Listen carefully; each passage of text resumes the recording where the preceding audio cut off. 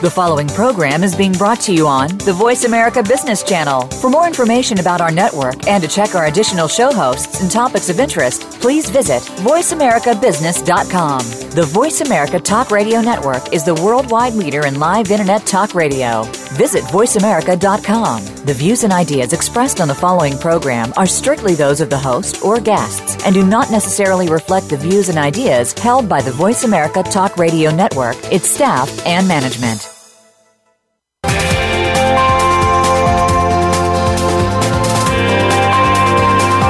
Welcome to a very refreshing hour of business talk. This is The Customer Edge with Game Changers, presented by SAP. The best-run businesses run SAP. You'll hear from the innovators who know how to use game-changing technologies and business strategies to shake up the status quo, provide a phenomenal customer experience, and help your organization move in exciting new directions. Now, here's your host and moderator, Bonnie D. Graham. Welcome. And if you want to run with the Game Changers, you're in the right place, and so are we. Delighted to be back on our The Customer Edge with Game Changers Radio.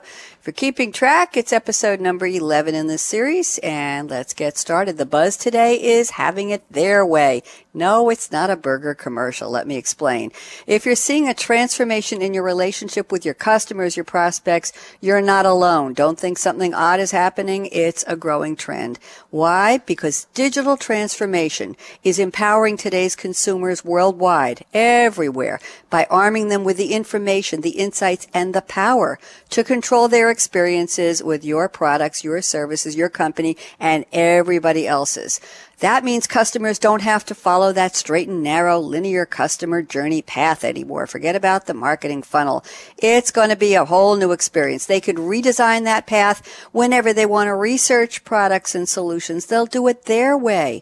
Whenever they want to make a purchase decision, think about all the channels they have to choose from. And whenever they're looking for post-sale support, if they don't get it, you know where they could end up and you know what could happen to you. So lots of channels, lots of opportunities. The big question on the table is, are you giving them a great experience on every channel, every time?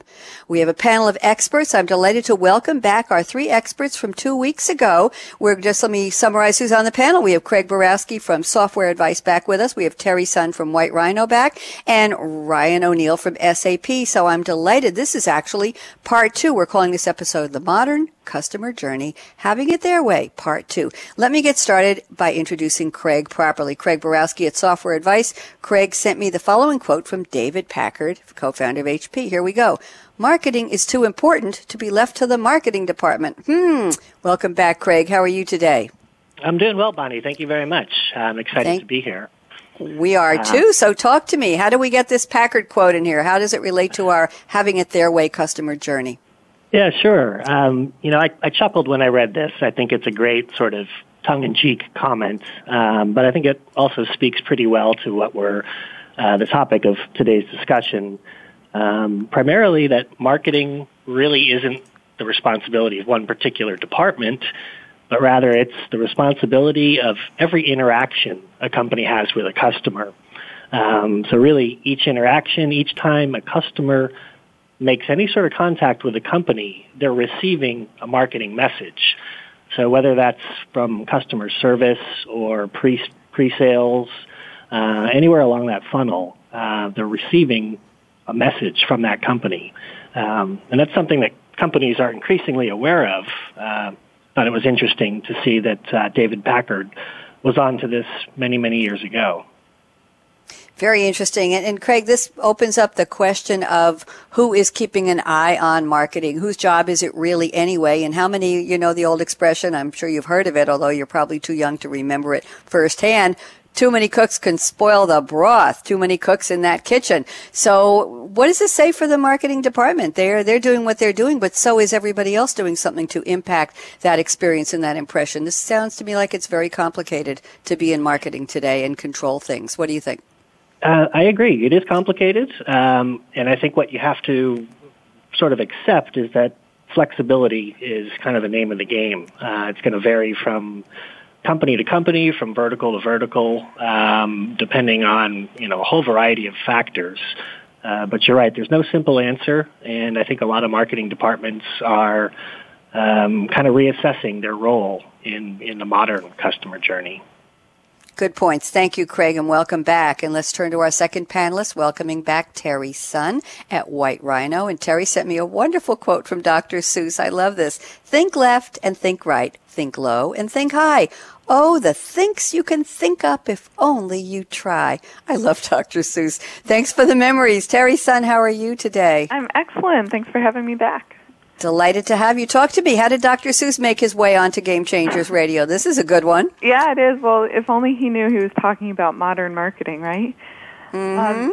Yeah, I think it's a perfect representation of how marketers really need to think today about that modern customer journey. Our audiences have this really serious case of what I call device ADD. There's actually a great statistic from Google that when people are watching TV, most are using a mobile device at the same time, and their eyes switch between the TV and that mobile screen every 5 seconds. So it's really hard to get people's attentions, and we're really bombarding them with so much content, so many ads. There's stats out there. The average person is being bombarded with about 5,000 ads per day, and it's probably debatable what that number is, but it's certainly a lot of ads that people are seeing. And so the power is really shifted into the hands of our audience. They're the ones that are in control, and we have to stop marketing to them in these ways that interrupt their flow, and instead we need to really learn how to get their attention more organically without interrupting their path. And so that's what inbound marketing is really all about. This idea of having your audience find you, and I think if we follow Dr. Seuss's advice, then our audiences wherever they find us, and make sure that we're giving them the right content when they're coming in contact with us. Thank you, Teri. Good insights. You made me think about how I watch TV, and more I'm too busy to watch a show when it's live or the first time. So I DVR it, of course. Thank goodness for 4 or 5 shows at a time DVRs. Yes, we all know what a luxury that is. It's actually not a luxury anymore. It's an expectation. And then I'll go through and Teri, it's funny, as I'm fast forwarding through the commercials, I'm watching this fast forward. And if a face looks familiar or a product looks interesting or something looks out of place, I will stop forwarding, I'll go back and I'll find that ad and I will watch it to see what it was that caught my brain's attention. So I'm selectively watching the commercials that I'm trying to get rid of. Interesting? Yeah. I think today's consumer, they're very smart, they're very savvy, and as marketers, we have to be on top of that and make sure that we're keeping up with them. Yep, that's right. So thank you very much, Teri Sun. And let's turn to our third panelist. It's Ryan O'Neill at SAP. And Ryan sent me a quote from somebody's 9-year-old boy who was watching kids' ads on TV shows. And this 9-year-old boy, who may not remain nameless much longer, said, "Man, they keep trying to impress me." Boy, talk about a smart consumer. Welcome, Ryan O'Neill. How are you today? I'm doing really well, thank you. And actually, that same kind of random 9-year-old, I'll say, said something yesterday that relates to Teri's quote and what she was talking about, the Google research. And he was in the living room, so it's my 9-year-old kid. He's in the living room, he's got his iPad, and the TV is on. So I walk over to turn the TV off. And he says, no, keep the TV on. And I said, you're playing your iPad. Well, why would you need the TV on? He says, in case I get bored.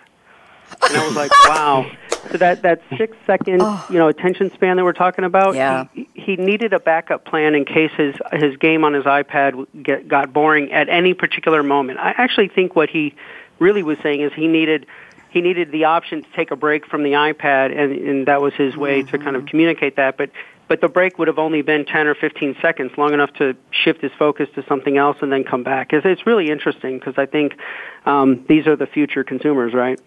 Absolutely. He may already be a consumer depending on what he says when you take him to Toys R Us, like, Daddy, we're not going home until I get that. Yeah, that is true. And actually it was interesting because the quote, I thought the best way to do is kind of break it down. So as he said this quote, "Man, they keep trying to impress me," there was a sense of frustration in it, which was interesting to me as a marketer. I'm thinking, why? I'm kind of sensing, okay, he's processing something here. So the way I break this down is he says the word man, which in my mind was he's constantly being bombarded. He's kind of frustrated with this idea that there's another commercial on. He says they keep. So he recognizes that this is a constant, consistent thing that's happening to him. And maybe that's a good or maybe that's a bad thing. It really depends. And then he says trying to. So it's interesting. He hasn't said, man, they keep impressing me. He said, man, they keep trying to impress me. And that means we still have work to do, right? For whatever commercial he was watching at the time, they hadn't convinced him yet. And then the final component is impress me. So it was interesting because as I thought about that, he definitely identified that, yes, this was directed towards me. If it was let's just say if it was a commercial for some kind of adult product or something like that, he wouldn't have said this phrase, but he realized this was directed towards him and they were wanting him to pay attention to it. So he recognized they were talking to him, so it was trying to be relevant. And then that the ultimate goal of the commercial was to make him like them or the product that they were advertising. So when I broke it all down, I really thought it was relevant to the conversation we're going to be talking about today, and the distraction component to it adds another layer. But I thought it was a relevant quote. So. I know it's a relevant quote, and I love the way you broke it down. I have a feeling like father, like son, and my only question is, are you sure he's only 9 years old? It's actually interesting. I was talking to another adult yesterday, and he was there with me, and they started asking him questions, and they made the comment that, oh my gosh, he's only 9. He seems so mature. For some reason, I get that comment for both my kids, which I take it as a compliment, I guess, but It is. They're polished, I guess. That's nice. Congratulations to you. No, that was quite an interesting quote, and I'm so glad you brought it to us. We love originals. We've never had anybody's child's quote before on our shows, but anybody is welcome, so thank you very much, in good company. So, you know what's going to happen now? I have a question for the panel. Craig Borowski, you're a pro at this already. Where are you calling from? What time of day is it? And what's in your cup, or what are you thinking about drinking after the show? Craig? Well, I am calling from Austin, Texas. It's a bright, sunny day, about 60 degrees, and we're thankful for that. It's 2 o'clock in the afternoon, and I'm drinking the same thing I was last time, which is loose green tea. Actually had a funny comment earlier. This is kind of loose leaf green tea, and I have it in a clear glass. Coworker noticed it and said it looked like I was drinking spinach, which is kind of an odd comment, but, I've been drinking this stuff for years, and I think for the first time it's starting to taste a little bit like spinach. So kind of the power of suggestion at work, maybe. Oh, dear. How's that for marketing? We're going to have to get that tea company to put a very specific, suggestive picture, not broccoli, not spinach, not any other vegetable on the package so that you're not thinking. Very, very interesting. Thank you, Craig. And Teri Sun, where are you? What time of day is it? And what are you drinking? I'm located in sunny San Diego, and it's just after 12 o'clock here. I'm drinking a grapefruit-flavored Perrier. It has this really slight hint of flavor without being too overwhelming, and it was actually my go-to drink when I was pregnant with my son, who's now almost a year, and I just became addicted to it, and I actually buy the grocery store out. They only carry about 4 boxes at a time, so every time I go to the store, I buy them out of it, and sometimes I go to multiple stores to stock up. Ah, there's the raider. Now they're going to know who you are. Well, that's very interesting. I do the same thing with organic quinoa flour. I only have one grocery store that sells it at a reasonable price, and whenever they're out, they stock it in. I buy everything they have. So there's another little bit of healthy. I can't drink it, but I can sure bake good stuff with it. Thank you, Teri. And Ryan O'Neill, where are you? Time of day, and what's in your cup? I'm probably a pretty good stone's throw from Craig. Actually, I'm in Dallas. And it is 2:15, and it's not as balmy, but 51 degrees today, so we're grateful for the warmth and not the cold and the snow that most of the other country's getting right now. And my cup is very simple today. I'm sticking with water. I've challenged myself to get a full day's worth of water in, so there you go. No mixer, no flavoring, just good old water. What a strong constitution you have. What's your son drinking right now? That's what I'd really like to know. What is the 9-year-old saying? Oh, Dad, can't you have a little bit of this? It tastes so much better. Thank you. Glad you're healthy, Ryan O'Neill. Guess what? We are healthy. We're right on time. It's 3:15 here in New York, where I'm broadcasting from, and we're going to take our first break. So you want to stick around for this great topic, the modern customer journey, having it their way, part 2. Back with me are Craig Borowski at Software Advice, Teri Sun at White Rhino, Ryan O'Neill at SAP. I'm still Bonnie D. Graham, and I plan to be right after the show. You know what happens. We're going to go out on break and have a little whispering going on behind the scenes, and when we come back, Craig is going to start off our roundtable for 30 minutes nonstop with something absolutely amazing. I can promise you that. So don't even think of touching that mouse, that app, that dial. We'll be right back. Michael, out.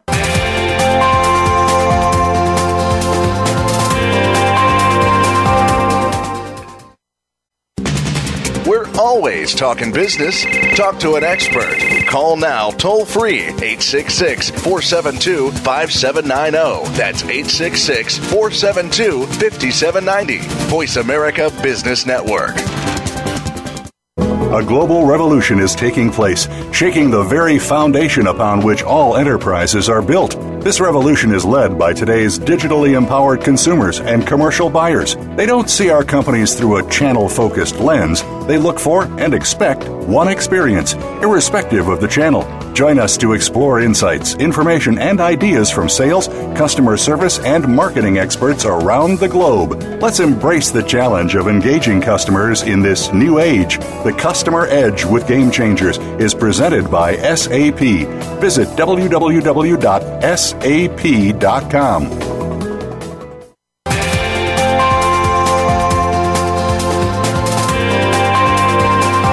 You're listening to The Customer Edge with Game Changers, presented by SAP. Email your comments and questions to bonnie.d.graham@sap.com. And you're invited to tweet during and after the live show at Twitter #SAPRADIO. Now, let's get back to The Customer Edge with Game Changers. We're back and we're ready to launch our roundtable 30 minutes nonstop, and I know my panel can do it without blinking an eye. We're going to start off with Craig Borowski. Craig, you sent me in your notes before the show an interesting comment. Here we're talking about this new version, this new circuitous, no longer linear customer journey. And you started out with this note. You say, from madmen to mad customers yelling on Yelp. And then you go on, traditionally, marketing revolved largely around advertising. And by that, I mean literal advertisements like TV, billboards, magazines, and newspapers. And companies had control over their messages. No longer. Craig, why don't you start us off, please? Sure. Thank you, Bonnie. I think, last time we looked at this topic, we kind of opened by examining it from a customer's point of view, talking about how the digital age has really empowered customers to make their voices heard. This comment I have here was really trying to look at it from the other side of the table or the other side of the billboard, what have you, from the marketing department's perspective. Kind of looking at it historically, the point I was trying to make here was that companies used to have much more control over the marketing messages that reached the public. They could pretty much decide what sort of image they wanted to associate with the product, what sorts of feelings they'd try to invoke in the audience. And that's still true, though not nearly as true as it used to be, because so many people turn to the online world when they're looking for opinions and reviews and thoughts and experiences people have with products and services.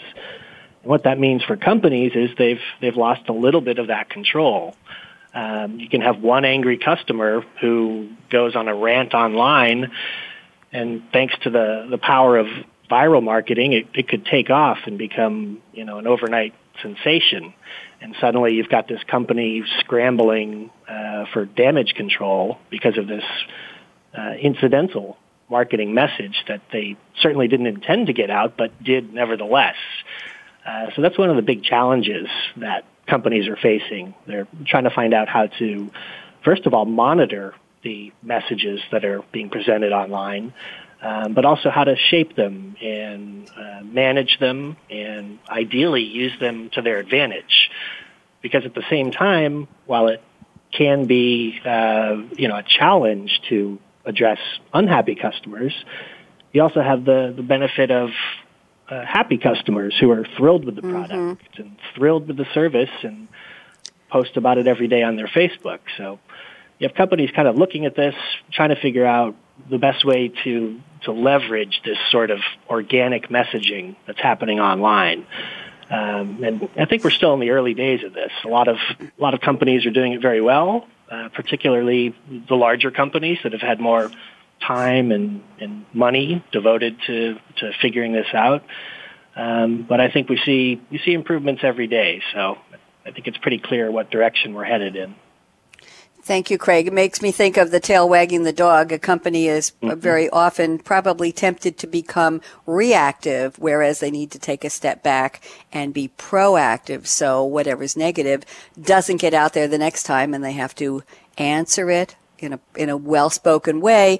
And it gives you actually live customer research in the places you least expected it. Who would have thought about this 5-10 years ago? The customers would be talking to you and you don't really know who they are, where they're coming from, but they're out there almost machine gunning you with their version and their vision of how well you're doing. Teri Sun, chime in here. Thoughts? Yeah, it's funny. It reminds me of a conversation I had the other week with my husband, who's an engineer. And he was asking me about why brands use Twitter and, why do you have to respond to that stuff? And I really explained to him that it's table stakes at this point. You have to be out there where customers are voicing their opinions about your brand. Otherwise, you're not going to succeed. So, brands that don't have a strategy in place for addressing and managing and overseeing those types of conversations, they better get in shape and get some strategies on the table. Thank you. Ryan O'Neill, thoughts? Yeah, the thing that stands out for me is while I think we can look at this problem as kind of a tactical problem, and we have to figure out, there is some strategy, but really how do we tactically respond to each one of these things, and which ones do we respond to and which ones do we not, and if it's positive or negative and those things. And I think there's some compliance that we have to have in place for that. But what's really interesting to me is that it's actually a representation of a company's maturity in customer engagement, customer service.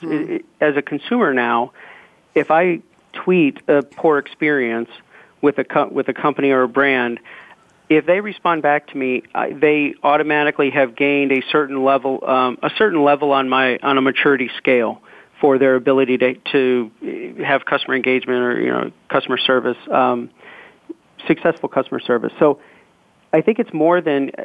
I think ultimately it's just more than a tactical problem, like we just need to have a process in place to handle this. I think we have to look at it as really a brand-defining opportunity. And if you are not handling this appropriately as a company or a brand, then especially the younger generations will view you as an old hat, essentially, an old brand, or somebody who's not prepared to really provide the customer service that's required to have my business. And I think if we look at it that way, then it kind of changes the perspective, I think, of the management team and the executives responsible for it. Good. Craig, you want to chime in since this was a point you introduced? Thoughts? Sure, yeah. I agreed, especially there with Ryan's point about the importance of engagement. I think that's definitely central to a successful strategy online, particularly. It's a term you hear a lot, I guess, thrown around, engagement. What does it mean? Really, at a simple level, it's simply responding to comments. If someone takes the time and effort to post something to a company Facebook page, they don't like it if they don't get a response. Even getting a response that they don't want is much better than getting no response at all, generally. And I think this kind of speaks to sort of the human level of all this. People don't like to be ignored. It's really that simple. So I'd say a lot of companies that are wondering how to begin addressing all these issues, the first step is, as Ryan pointed out, just engage them.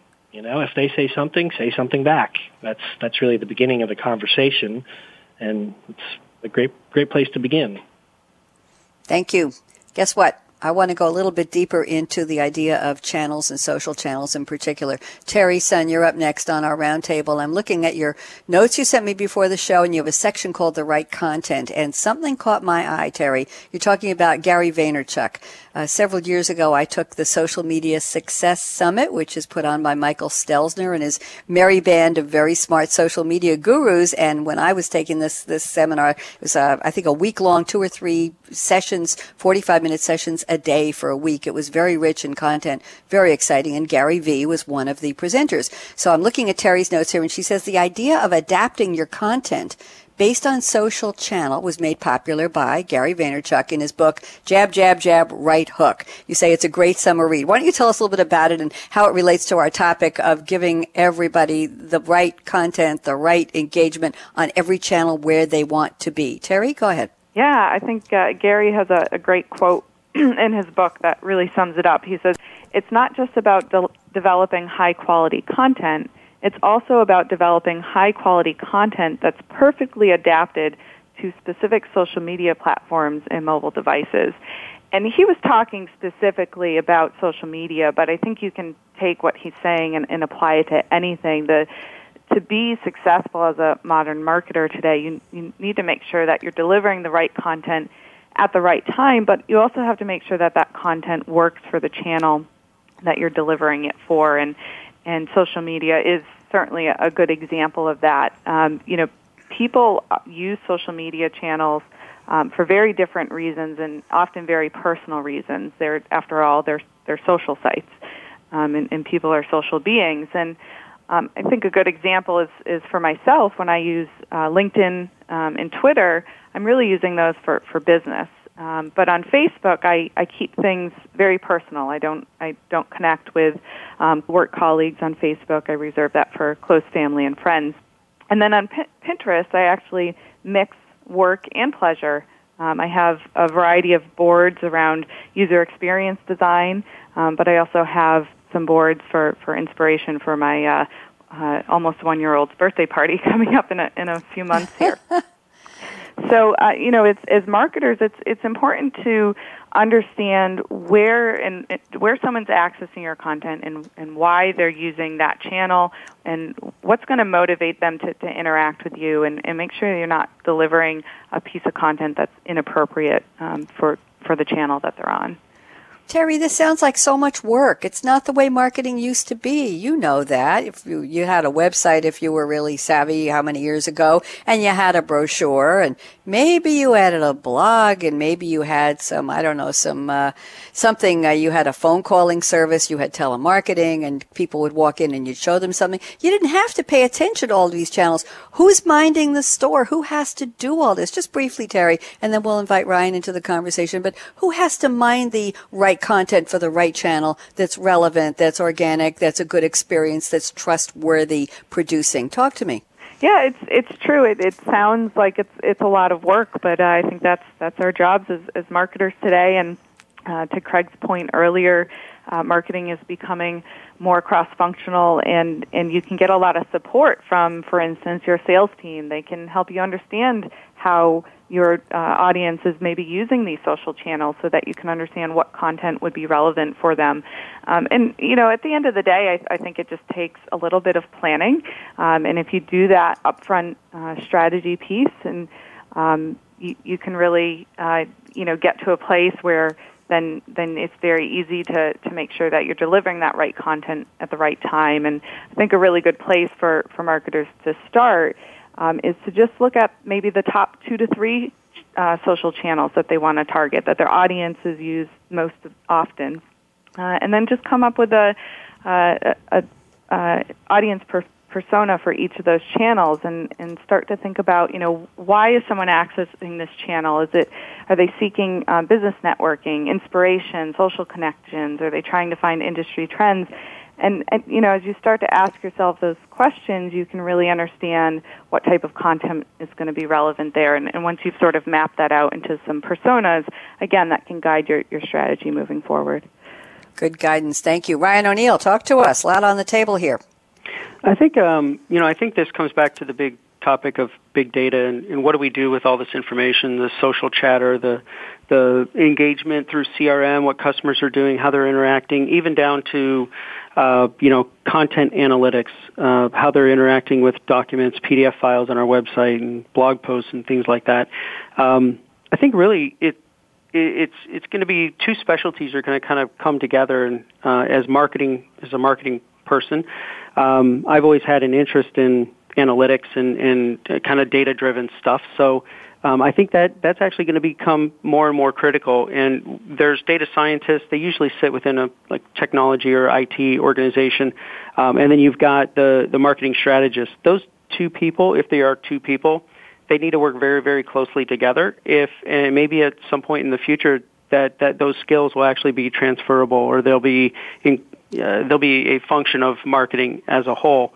But I think that's important. And I think once you make that connection, then it's about using the data to find patterns. It's pattern recognition and signals. Pattern recognition, how people are interacting with different things within the journey, but the signals that actually give you an indication of what they might do next.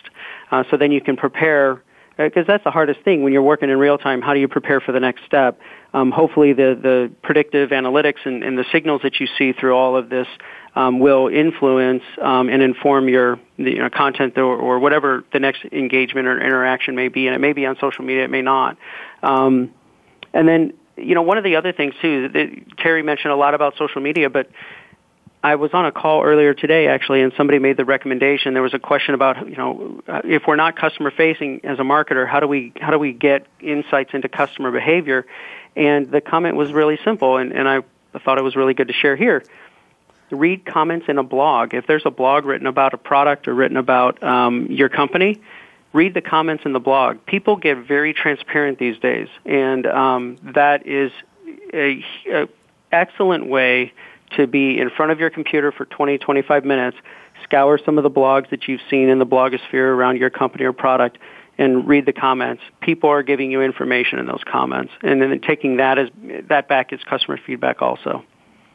Ryan, does this apply to, are you also referencing the Amazon product reviews, which seem very transparent to me? Absolutely. Yeah. From the gut, right? Yeah, and if, absolutely. And Yelp review, all of the reviews in particular, but sometimes, there's a lot of blog activity these days, and even comments within blogs, which would be separate from reviews, but similar. They serve a similar purpose. So absolutely. Thank you. Craig, join us. Craig Borowski at Software Advice. What do you think? Well, I like how Ryan mentioned the big data angle on all of this, because it's important to remember the sort of silver lining in the digital information age we're in for companies, and that is that there is a wealth of information available, oftentimes in strange places. I talked to a company a few weeks ago for a report I was writing that provides basically it's analytics-assisted call routing.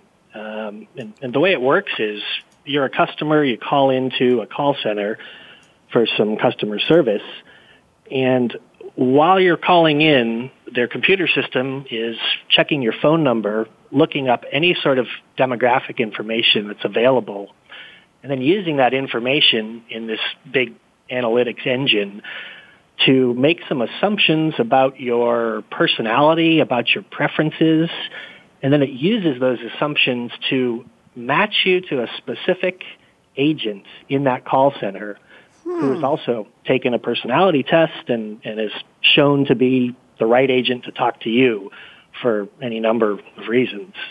But I thought it was really interesting to see how some companies are actually starting to implement all this talk of big data in some creative ways, and they're claiming great results as far as satisfaction scores and things after the customers are finished their conversations. So I thought that was kind of a neat implementation of something we hear a lot about. Craig, it sounds to me like a commercial version of Match.com. Is who's the caller, who's looking, and what's the persona and the history and the track record of the customer service rep who might be in this group tank? Whom should we match the caller? Very, very interesting. Teri, anything you want to add on this one before I move to a different section here, a different topic? Well, I just love that Ryan was talking about people's digital signals. It reminds me of this idea of body signals that people put out, and through working with the data side of the business and data analysts as marketers, we can really start to read and understand the signals that people are coming out, and that really excites me as well. Thank you very much. Ryan O'Neill, I'm looking at your notes, and we've covered a lot of material here already because we're having such a good open conversation here on our roundtable. But there's something here that caught my eye I'd like to bring up, talking about on our theme today. Today's customer journey is based on the foundation of choice. Yes, they can opt any channel, anytime, and I think even more important is that they can change the journey anytime they decide to buy or research or get service on something. So it can't be Bob Smith is always going to be going online, and then he's going to maybe pick up the phone and call for customers. Bob can do it at any channel, anytime, as the mood strikes him, as his whatever he's doing in his life at that moment in time when the buying instinct hits him. So I'm looking at your notes here, Ryan, and you say strategies will include not only mobile, digital, social, self-service, kiosk, and retail, but will increasingly leverage networks like, and you say P2P, F2F, that's friend to friend, and B2B. So can you explain the P2P and F2F and anything else you think we need definitions for? Go ahead, Ryan. Sure. So P2P is people to people or peer to peer. So that's your traditional kind of referral marketing in a sense, where you have relationships. People are checking with their neighbor and checking with their friend or their coworker or something like that. Friend to friend is actually something I just really kind of developed, I guess. I haven't seen it used before, but it's really the idea that the sharing economy is really developing this whole new engagement model where I read an article actually some time ago where people were able to, there's a technology that's being developed that allows people to share their internet service or their internet connection from their mobile phone. So we're struggling with how do we do wide-span Wi-Fi coverage in cities, and some cities have actually gone through the effort of putting up all the technology, all the hardware to actually make Wi-Fi available anywhere in the city. This technology actually uses a network of cell phones of people who opt into this, and if there is a mass adoption of this, then you're actually able to get internet service anywhere by literally sharing somebody else's service when you don't have service and vice versa, offering your service when they don't have service. So it's this really interesting kind of idea that, there is this friend-to-friend connection is what I'm calling it, where people are open to sharing. And, we've seen the, sharing, I just lost the name of it. It's room sharing, where there's an open room. I can't think of the name. I'm sure Teri or Craig can think of it. But it's that idea that if I have something that's not currently being used, I'll allow somebody else to use it, maybe for free or maybe for a fee. And then B2B is your typical business-to-business networks, which can include stuff from like procurement networks or purchasing and utility networks and things like that. Ryan, were you thinking of spareroom.com or, let's see here, we have New York Habitat, we have flatmates.com.au in Australia, and Airbnb, something like that? Airbnb was the one that was the one. Yeah, that was the one. I keep thinking Uber in my head, but I knew that wasn't right. Airbnb. So it really is. It's full utilization of resources. And what's interesting about that and why companies need to really pay attention to how do they address that is that is something that's going to be outside of their four walls. So there's a whole market outside of their four walls. You can either fight it or you can learn how to participate in it. And I think that companies are going to become a lot more social from that perspective, from a product and offering perspective, when they really start to adopt this concept that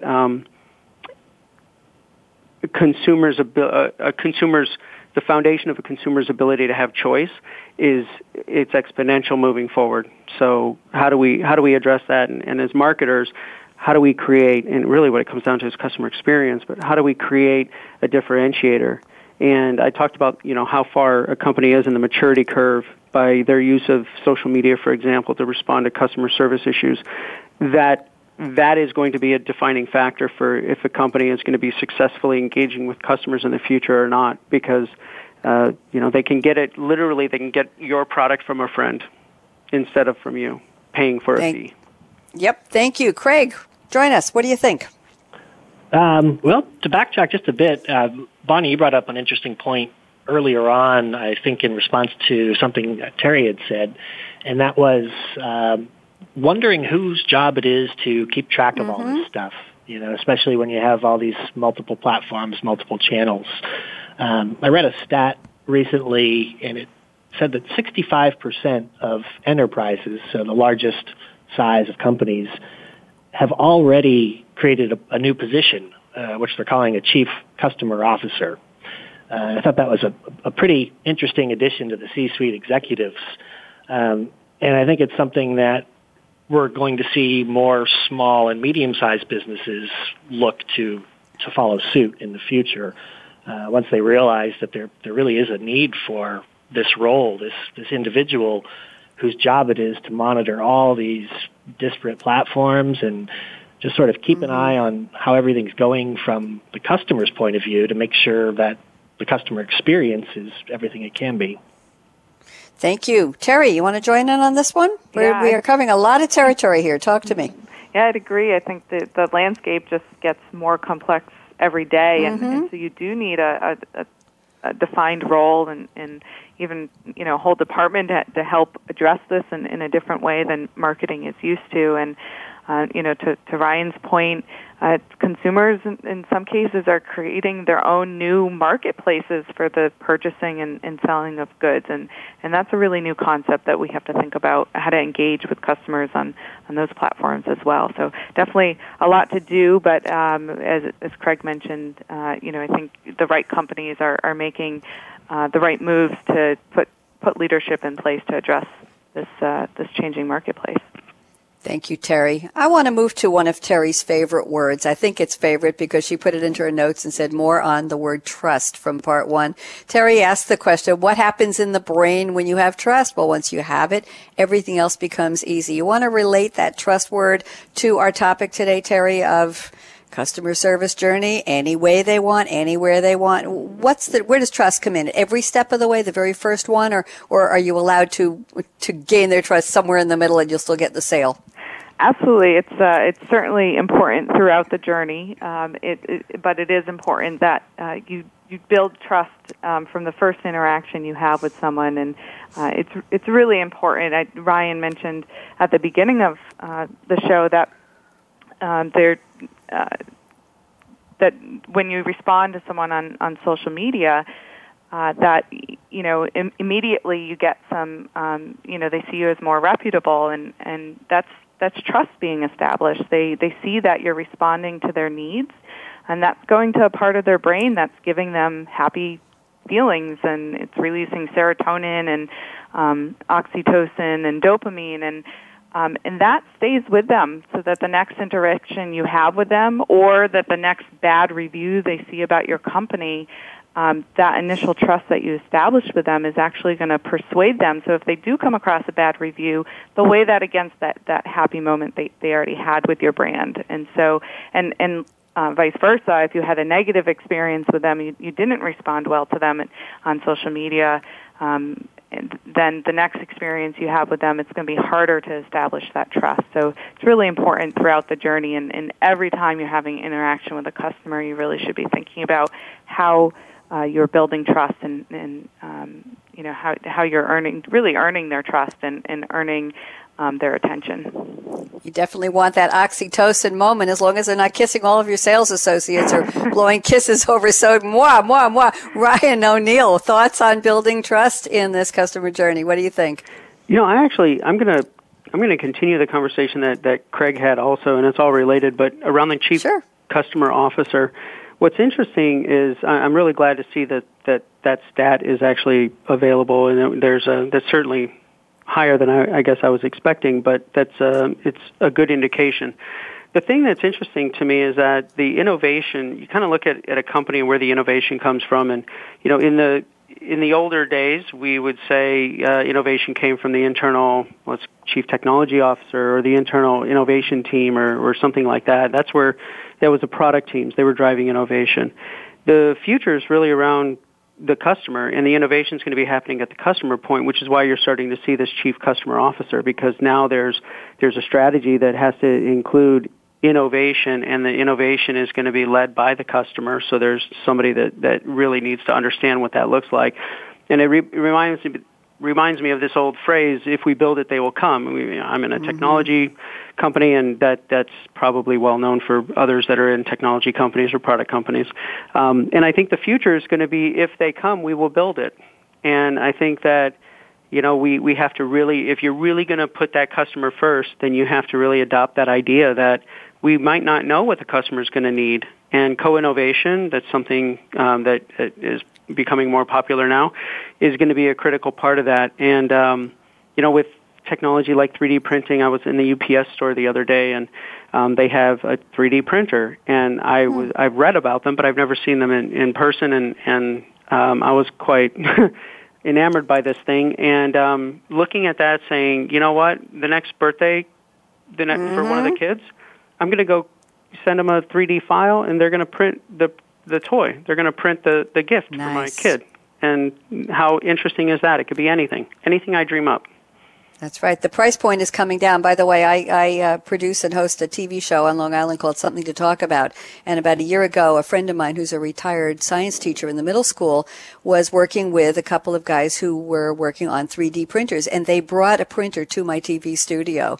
And they showed it how it worked. And we saw the patterns and the plastic. Fascinating. And I actually have a little pencil cup holder here on my desk that came from one of their 3D printers. Just fascinating. But you won't even have to just send it to them. You'll be able to just own a 3D printer of your own and do it in the basement or the backyard or wherever you are. So I think that point is coming too. I think we'd like to take a break because I want to give you all a break. You've had really good, long, deep conversation here in our roundtable. I'm speaking, of course, about Craig Borowski at Software Advice, Teri Sun at White Rhino, and Ryan O'Neill at SAP. I love doing a part 2 show like this because we're all so familiar and the thoughts are just rolling. We're covering so much good territory here. I have a feeling there might be a part 3 in our future, but I can't promise that yet. We're going to take a quick break, and when we come back, I'll be asking Craig Borowski to start off our crystal ball predictions part of the show, our closing part. And Craig, I'll ask you, what do you think about any or all of the topics we've covered today in our discussion of modern customer journey, having it their way in the year 2020 or any future time, could be even 10 minutes from now or tomorrow night, that you see in the future? So don't even think of touching that mouse, that app, that dial. We'll be right back. You don't want to miss these predictions. I know they're going to be great. Michael, out.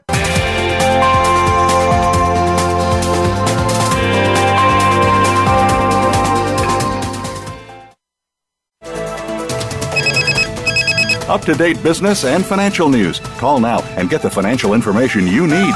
866-472-5790. 866-472-5790. The experts are here. Voice America Business Network.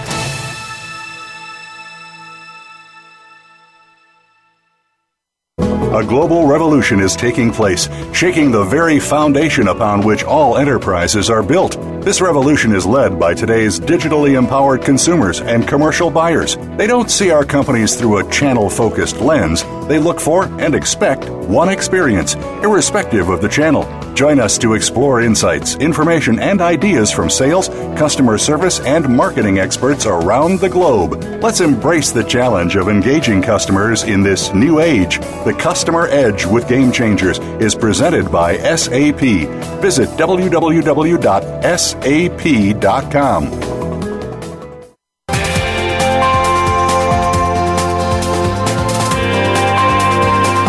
You're listening to The Customer Edge with Game Changers, presented by SAP.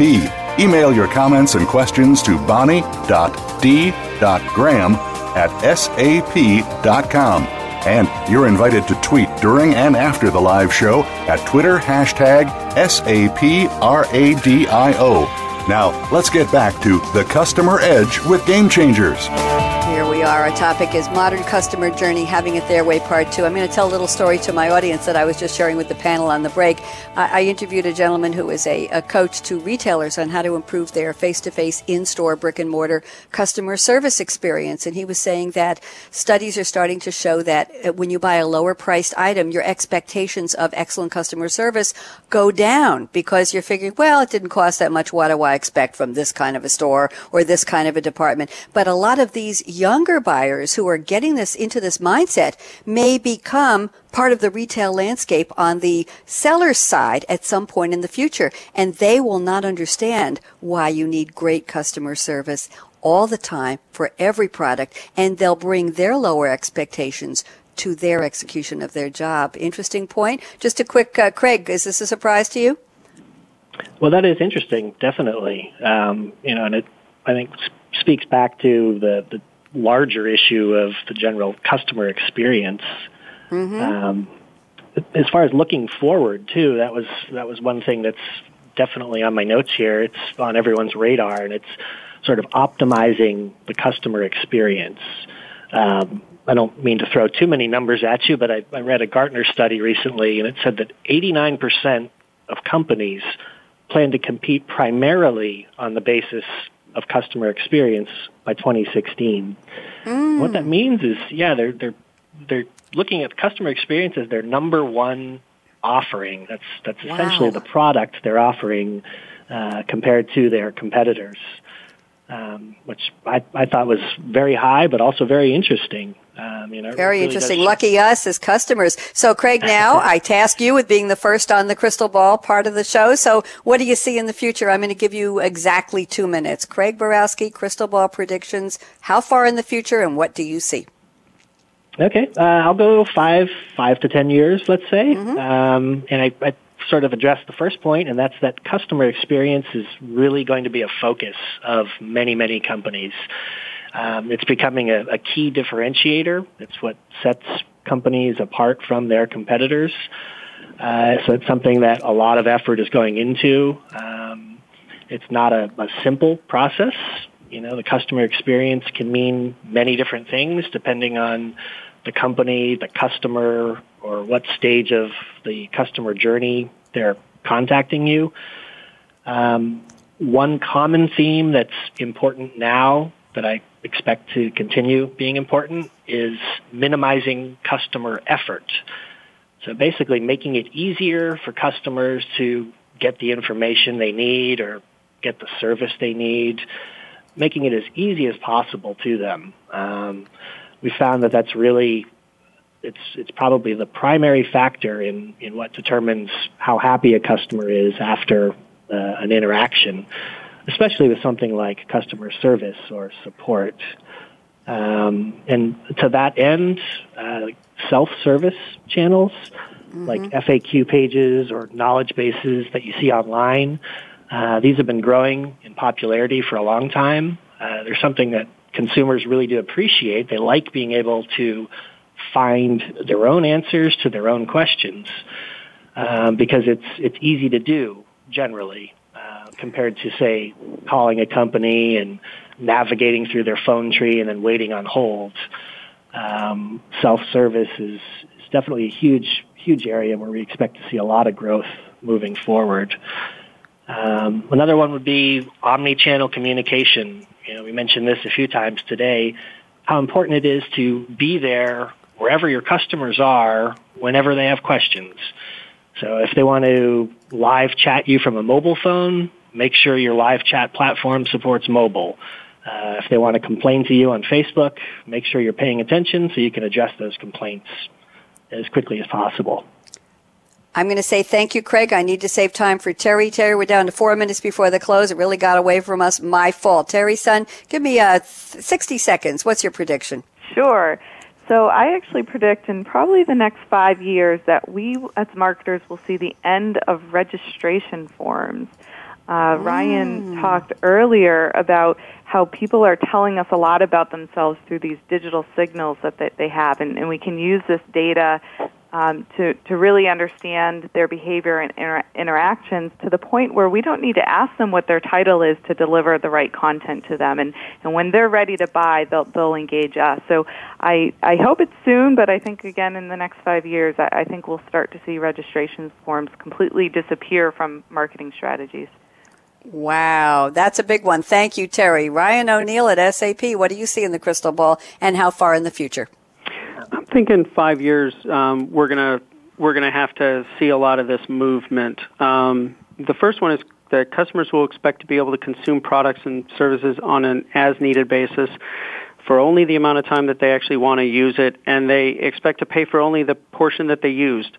So I talked about this in part one, but the transaction-based engagement, the transaction-based pricing and product delivery is I think going to be a de facto standard. And that means no strings attached, which from a customer service or a customer loyalty perspective means marketers have to become a lot more, I say, creative, for lack of a better term, on how we design and execute customer loyalty and how do we continue to provide the service for customers to come back. The other thing is building a customer relationship will take time and require careful use of technology and the inputs that I talked about before, customer feedback through social channels or through big data type of models. And that'll determine the point at which the relationship is mature and open to expansion. So we talk about, okay, we want to satisfy that immediate need, but then we want to go beyond that and have them as a recurring customer. So that expansion is going to be important. But to Teri's point, trust is going to be the critical point of that. There has to be enough trust for us to be able to move forward. What's interesting is that trust is based on it starts with the very first interaction, and for every interaction, it really is based on, did you solve my problem today? If you can't solve the problem today, then you don't get a chance to do anything tomorrow. So I think that's going to be a really important factor for 5 years from now. Thank you, Ryan. Great insights. Thank you all. Time for me to do my predictions. I predict that tomorrow at 10 a.m. Eastern, I'll be back on air here on the Business Channel with the future of business with Game Changers, and I can predict with certain assurance, 1,000% actually, that our topic will be the importance of simple design. Everybody in your company can participate and make that happen. Next Tuesday, we'll be back with Digital World with Game Changers in the morning, and at noon, we'll be back with Business Innovations launching a brand new series. Wednesday, I'll be back with Coffee Break, and next Thursday, Internet of Things with Game Changers. Craig Borowski, thank you so much for coming back. Teri Sun, thank you again. Ryan O'Neill, thank you. Wonderful conversation. I really appreciate all of your insights and sharing so beautifully. Lana Smith, thanks for sponsoring the series and the great tweets. You should see what Lana's been tweeting. Go to #SAP Radio. And Stephen Caulfield at Software Advice, working with Craig. Thank you for the tweets. Michael and the Business Channel team, you rock. I've got 30 seconds to give my call to action. Guess what? Fasten your seatbelt. What are you waiting for? You know the drill. Go out and be a game changer today. Bonnie D. Graham signing off for another edition of The Customer Edge with Game Changers. We'll be back tomorrow with Future of Business. Bye-bye.